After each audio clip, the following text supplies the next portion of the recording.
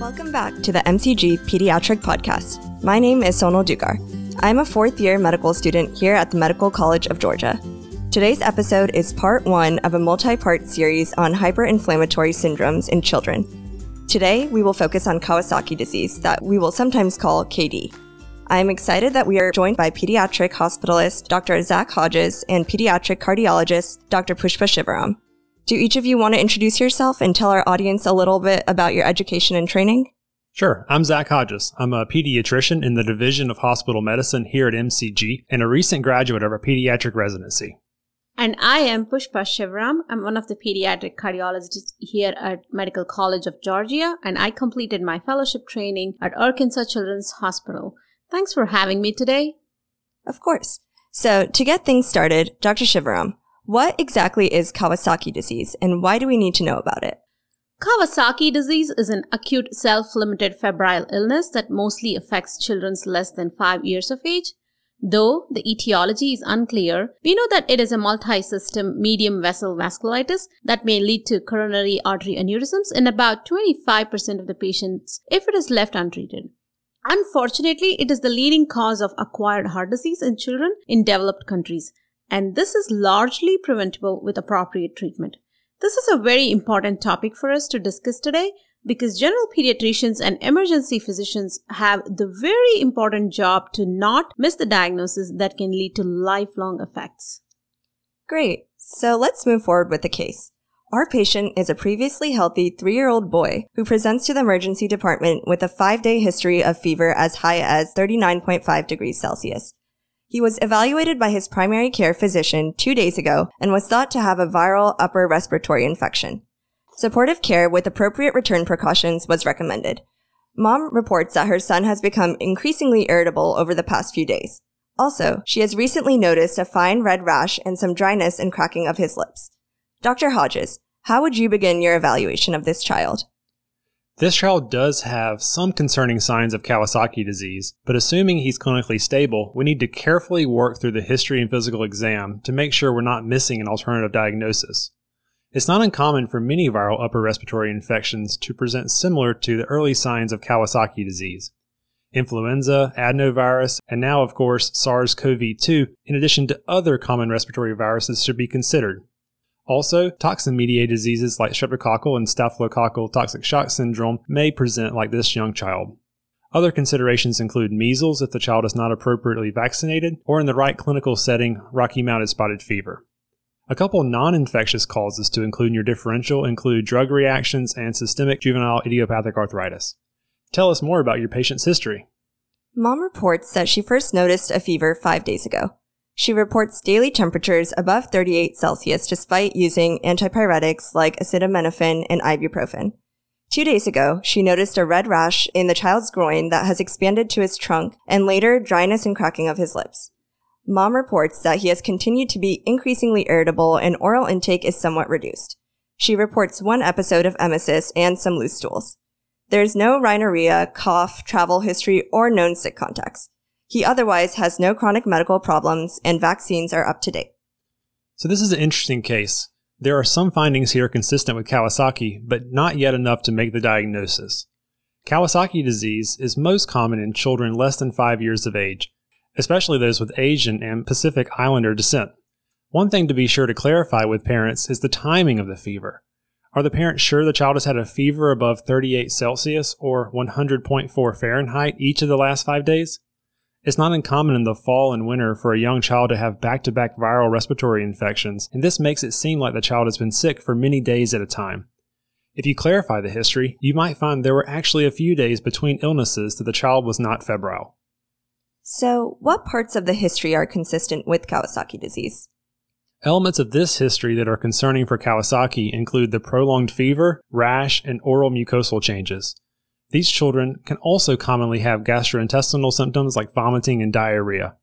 Another thing to notice is the child's irritability. Children with Kawasaki disease may develop an aseptic meningitis. That means non-infectious inflammation of the meninges that may cause the child to be very irritable. Tell us about this child's exam. On physical exam, the child is fussy but consolable by his mother. Vital signs are notable for fever and tachycardia, but he is normotensive and pulse ox reads 98% on room air. There is redness of both conjunctiva without exudate. Tympanic membranes are non-bulging and clear. There is redness of his tongue with dryness and cracking of his lips. There are no tonsillar exudates or palpable cervical lymph nodes. Heart and lungs are normal to auscultation. Abdomen is soft and non-tender. Spleen and liver are not enlarged. There is a fine red rash mostly on his trunk and groin. Finally, redness and swelling are noted on his hand and feet without peeling. Okay, so there are a lot of interesting points to discuss on this exam. First, you notice bilateral non-exudative conjunctivitis. This is a part of the diagnostic criteria of Kawasaki disease. Other physical exam findings consistent with Kawasaki include redness and dryness of the oral mucosa, the rash, and extremity changes. Before we move on with the case, Dr. Shivaram, do you want to review how we diagnose Kawasaki disease? Sure. Remember that there is no perfect test to diagnose Kawasaki disease. Instead, we use a set of clinical criteria. This clinical criteria can be found in the Kawasaki Clinical Practice Guideline by McCrindle et al., published in the journal Circulation in 2017. Patients may be diagnosed with Kawasaki disease if they have 5 days of fever and 4 or more of the 5 principal clinical findings. These include, number 1, oral mucosal changes, number 2, bilateral conjunctivitis without exudate, number 3, erythematous maculopapular rash, number 4, extremity changes in the form of swelling of the hands and feet, followed by peeling later in the course of the illness, number 5, finally, cervical lymphadenopathy with at least one lymph node measuring 1.5 centimeter. Okay, so let's back up. What do you mean by oral mucosal changes? Children with Kawasaki disease may have erythema and cracking of the lips, erythema of the oral and pharyngeal mucosa, and a so-called strawberry tongue due to the red prominent papillae. It also might be helpful if we include a few more details about each principal criteria. What do you think? That sounds great. Next up is conjunctivitis. Typically, patients suffering from Kawasaki disease have a non-exudative, limbic-sparing conjunctivitis, meaning the sclera immediately surrounding the iris will remain white. If you happen to see an exudative conjunctivitis, we should think about other diagnoses. The eye findings in Kawasaki are very different from the purulent exudative conjunctivitis that you may see with viral and bacterial infections. Children with infectious conjunctivitis may have their eyes matted shut when they wake up due to the purulent drainage. As you said, children with Kawasaki disease have a non-exudative, limbic-sparing conjunctivitis. That's right, Zach. Next, let's talk about the rash. This is usually a maculopapular, diffusely erythematous rash or even can look like erythema multiforme. It typically presents within 5 days of fever onset and localizes to the trunk and extremities and may be accentuated in the groin. This underscores the importance of carefully examining the patient's skin, especially under the diaper. Something to keep in mind is that if your patient has a bullous, vesicular, or petechial rash, this is not consistent with Kawasaki disease, and you may need to find an alternative diagnosis like we discussed earlier. That's a good point. Next, the extremity changes are very distinctive for Kawasaki. Early in the disease course, you will notice erythema of the palms and soles. There might be induration and tenderness as well. As Kawasaki disease progresses, desquamation of the fingers and toes may develop over the next 2 to 3 weeks. So, you are saying that the peeling of the fingers and toes is something that happens much later? I always thought that we used peeling as part of the diagnosis. Yes, peeling of the fingers and toes is a late finding that is very specific for Kawasaki disease. This sign can be used to confirm later the diagnosis, but we cannot wait for 2 to 3 weeks to initiate treatment. Usually, patients will have other extremity changes like redness and swelling that we can use to help make the diagnosis. And last, what do we need to know about cervical lymphadenopathy? Cervical lymphadenopathy is the least common of the principal criteria. If present, it is typically unilateral in the anterior cervical chain and measures 1.5 centimeters or greater. If this presents early in the disease course, you can see how this may easily be confused for bacterial lymphadenitis or other causes of cervical lymphadenopathy. Great, thanks for that overview. So to quickly review, classic Kawasaki disease is diagnosed in patients suffering from fever for 5 days along with 4 out of 5 of the principal clinical features. Many of our listeners may be familiar with the mnemonic crash and burn that is associated with this topic. The word crash is an acronym. C-R-A-S-H. C stands for conjunctiva.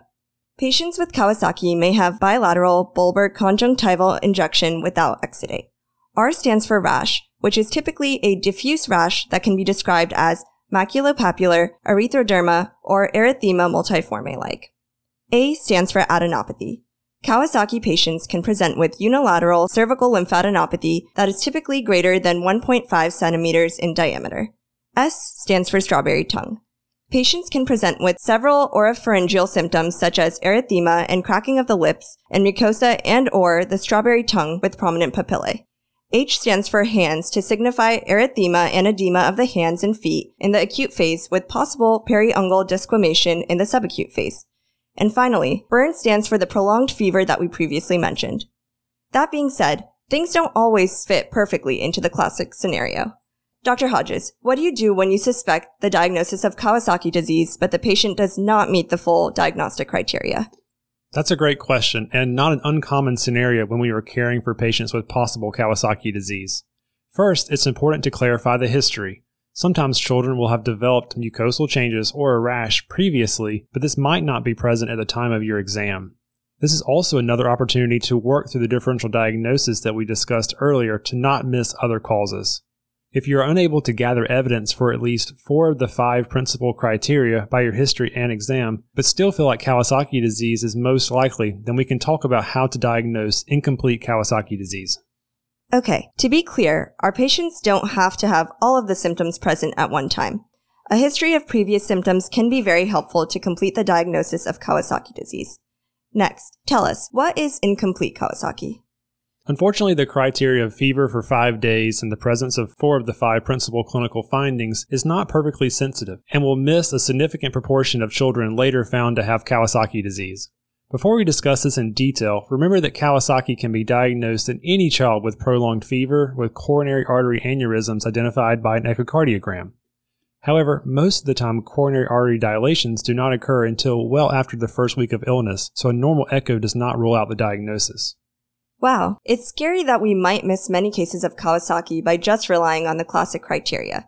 Are there certain patients who may be at higher risk for not having all of the clinical findings of complete Kawasaki disease? Yes, there are. Infants less than 6 months of age and children who lack eye or oral mucosal changes are more likely to have significant delays in diagnosis. In some cases, prolonged fever and irritability may be the only presenting symptoms. Unfortunately, delayed treatments with IVIG leads to a higher risk of developing coronary artery abnormalities in these young patients. To prevent these bad outcomes, we should suspect incomplete Kawasaki disease in children with fever for 5 days with at least 2 of the principal criteria, or in infants with fever for 7 days without another explanation. And that makes sense because I would not think about Kawasaki disease in such a young infant. So, how do you diagnose incomplete Kawasaki disease? Clinically, this can be difficult, but the American Heart Association has published a diagnostic algorithm that uses labs and an echocardiogram to make the diagnosis. In summary, if you have a patient with a prolonged fever and you suspect possible Kawasaki disease, the first-line laboratory tests are a C-reactive protein and an erythrocyte sedimentation rate. Remember that these are nonspecific inflammatory markers that we would expect to be elevated if our patient was suffering from Kawasaki. If either is elevated, specifically a CRP greater than 3 mg per deciliter or a SED rate greater than 40 mm per hour, then we should continue a more complete laboratory evaluation and an echocardiogram. Great. So that's a CRP greater than 3 mg per deciliter or a SED rate of 40 mm per hour. So if there is lab evidence of systemic inflammation in a patient with possible Kawasaki, what is our next step? The second-tier lab evaluation is also looking for other nonspecific findings in Kawasaki. This includes anemia, leukocytosis, pyuria, that being white blood cells in the urine, low albumin, and elevated liver enzymes.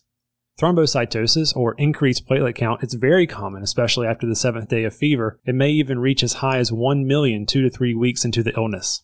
According to the AHA guideline, if there are 3 or more additional lab abnormalities or an abnormal echocardiogram, Kawasaki disease should be assumed and treatment started. On the other hand, if there is no laboratory evidence of systemic inflammation, then we should closely monitor the patient for clinical signs of Kawasaki disease and repeat labs if fever persists. One take-home point is that since peeling of the extremities is so closely linked with Kawasaki disease, if this occurs, you should screen with an echo. This is definitely not something to memorize, but instead refer to this algorithm if you are worried about a child having incomplete Kawasaki disease. Okay, so incomplete Kawasaki may be diagnosed in children with prolonged fever and evidence of systemic inflammation, or if there are abnormalities on an echo. Dr. Shivaram, we have mentioned several times so far that an echo is very important to obtain in these patients. What is a typical cardiac involvement that you see in patients with Kawasaki? Remember that cardiovascular complications are the major cause of long-term morbidity and mortality in children with Kawasaki. Initially, these patients may have pericardial, myocardial, and valve inflammation in addition to coronary artery abnormalities. It's not uncommon for us to find small pericardial effusions and left ventricular diastolic dysfunction. Mild to moderate mitral valve regurgitation may also be found in 25% of the children at time of presentation. Most of the cardiac abnormalities resolve shortly after anti-inflammatory treatment. This is why it is so important to make the diagnosis and start treatment as soon as possible. It might be helpful if we focus in on the coronary artery abnormalities because this causes most of the long-term danger for our patients. How do you use echo to diagnose aneurysms in these patients? Remember that coronary artery abnormalities are considered to be specific enough to diagnose Kawasaki in these children who do not fulfill the complete criteria. The proximal coronary arteries are usually affected first, then later more distal segments may become involved. In fact, it is rare to have isolated distal coronary artery involvement. This makes echocardiogram a good test to screen for coronary artery abnormalities, especially since the left anterior descending and right coronary arteries are most commonly affected and can be visualized by echocardiogram in these young patients. Okay, just to be clear, the proximal left anterior descending and right coronary arteries are the most common sites of abnormalities. When I have read echo reports for our patients with possible Kawasaki, there are detailed measurements of each artery. What do we as frontline providers need to know? That's a good question. Basically, the larger the aneurysm, the greater the risk of thrombosis and myocardial infarction. Our patients that have abnormalities on initial evaluation will be followed more closely. Your pediatric cardiologist should be able to direct how often to re-image and when additional antiplatelet or anticoagulation may be indicated. I agree that our frontline providers don't need to memorize these details, but recognize that larger aneurysms are at much higher risk for complications and require closer follow-up. Thinking about less severe cases, how much can we be reassured if the initial echo is normal? It turns out that 80% of all patients who have persistent coronary artery dilatation will have some abnormalities on that initial echocardiogram. This means that if your patient's echo at the time of diagnosis is normal, it is unlikely they will develop future abnormalities. Even if there are some mild dilatation, most tend to resolve by 4 to 8 weeks. The main reason we want the first echo early is that it directs how closely we follow the patient. If the initial echo is normal, then we need to repeat the echo at 1 to 2 weeks, then again at 4 to 6 weeks. If abnormalities are present, especially large aneurysm, then we will need to know much closer depending on the severity. I wanted to be sure to say that a normal echo does not rule out Kawasaki disease. If patients meet the clinical criteria but have a normal echo, they should still be treated. It's clear that getting the first echo as soon as possible is very important. Let's say that we have a patient with a new diagnosis of Kawasaki disease, but we are in a community hospital and do not have access to pediatric cardiology. Should we wait to get the echo before we start treatment? That's a good question. It's best to get your echo as soon as you suspect or diagnose Kawasaki, but you should not delay treatment for the lack of an echocardiogram. Remember that in addition to coronary abnormalities, patient with Kawasaki may have left ventricular dysfunction, pericardial effusion, and mitral valve abnormalities. In fact, 5% may even present with cardiogenic shock. Because of the risk of worsening cardiac function, we do not want to delay treatment even to obtain the initial echocardiogram. Thank you. I wanted to finish up with treatment. Let's come back to our case. Our patient was a 3-year-old boy with fever for 5 days, and he met 4 of the 5 principal criteria, which means he has complete Kawasaki disease. Dr. Hodges, how would you direct treatment for this patient? First, remember the primary goal with initiating treatment in the acute phase is to put a stop to further inflammation and to minimize the risk of thrombosis formation in those patients with coronary artery abnormalities. The initial treatment of Kawasaki disease is largely unchanged since 1986, when combination intravenous immunoglobulin, or IVIG, and aspirin were shown to reduce the number of persistent coronary artery abnormalities from 23% to about 4%. IVIG is thought to be the most important anti-inflammatory agent and should be given as early as possible and ideally within the first 10 days since the onset of fever. It will typically be administered as a single infusion of 2 grams per kilogram over the duration of 10 to 12 hours. Even if a patient is beyond the 10-day window due to a missed earlier diagnosis, treatment should still be initiated if there are any symptoms of persistent inflammation. Okay, so the initial treatment includes 2 grams per kilogram of IVIG. Anything else that we need to know about IVIG before moving on to aspirin? Yeah, a couple things. First, although the risk of coronary artery abnormalities is significantly decreased, about 20% of children will still develop transient coronary artery dilations even after appropriate treatment. And second, for our primary care pediatricians, if a young child receives 2 grams per kilogram of IVIG, live virus vaccines like measles, mumps, rubella, and varicella should be delayed for 11 months after the IVIG infusion. Great. It's important to remember that you might have to delay the MMR and varicella vaccine after IVIG. Transitioning to aspirin, Dr. Shivaram, how should we dose this to treat Kawasaki? Aspirin is used for its antiplatelet effects and does not seem to reduce the risk of coronary abnormalities. There actually is some variability in how aspirin is dosed for these patients. In the United States, it is common to give high dose at 80 to 100 milligrams per kilogram per day in divided doses every 6 hours until the fever is resolved for 2 to 3 days. In Europe, a moderate dose of 30 to 50 milligrams per kilogram per day is preferred, but there is no evidence that one dose is superior to the other. Regardless of which dose you choose at the start, after the fever has effervesced, the aspirin dosing should be reduced to only 3 to 5 milligrams per kilogram per day for at least the next 6 to 8 weeks. Treatment with low-dose aspirin may even be prolonged if there are coronary artery abnormalities. Okay, for our listeners, that's high-dose aspirin while the patient is febrile and has ongoing inflammation, but then reduced to low dose after the patient has been afebrile for 48 to 72 hours. Another question, what about Reye syndrome? I know that we don't typically give young children aspirin because of this risk. Great question, and I'm glad you brought this up. Remember that Reye syndrome has been described in children who received aspirin while acutely infected with varicella or influenza. This is thought to be a possibility with high-dose aspirin therapy, but this has not been associated with the lower dose. Screening for a varicella or an influenza infection is a good idea before starting aspirin. Just like anything else, the risks and benefits should be weighed for every patient. Thank you. Other than IVIG and aspirin, is there anything else we need to know about treatment? Yeah, I just wanted to mention one last thing. Unfortunately, 10 to 20% of patients with Kawasaki will have persistent fever after receiving IVIG and aspirin. If their fever persists for at least 36 hours after IVIG infusion, these children are diagnosed with IVIG-resistant KD and are at much higher risk of developing coronary artery abnormalities. Managing IVIG-resistant Kawasaki is probably a little bit beyond the scope of today's discussion. Most commonly, patients are given a repeat dose of IVIG, but other choices include further immunomodulation with steroids, infliximab, cyclosporin, and anakinra, among others.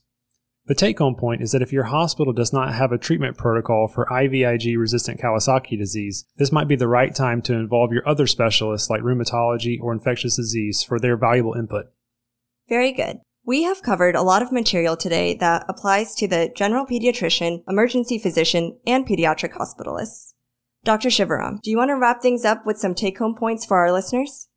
Sure. First, remember that Kawasaki disease is a vasculitis that affects medium-sized arteries, most commonly diagnosed in children under 5 years of age.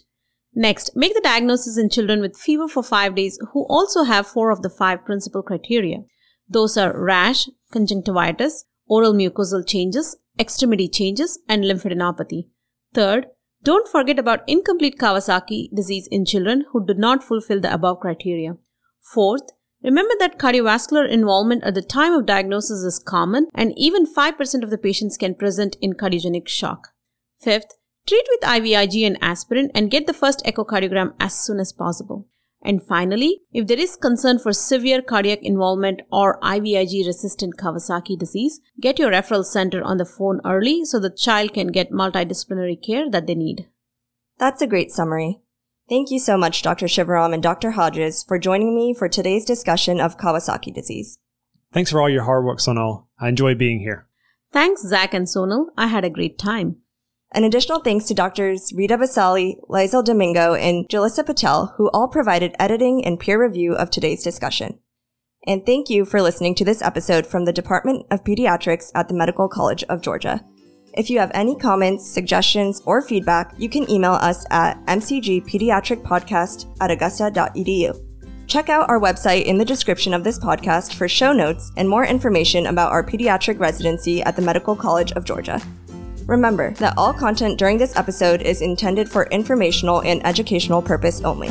It should not be used as medical advice to diagnose or treat any particular patient. Clinical vignette cases presented are based on hypothetical patient scenarios. We look forward to speaking to you on our next episode of the MCG Pediatric Podcast.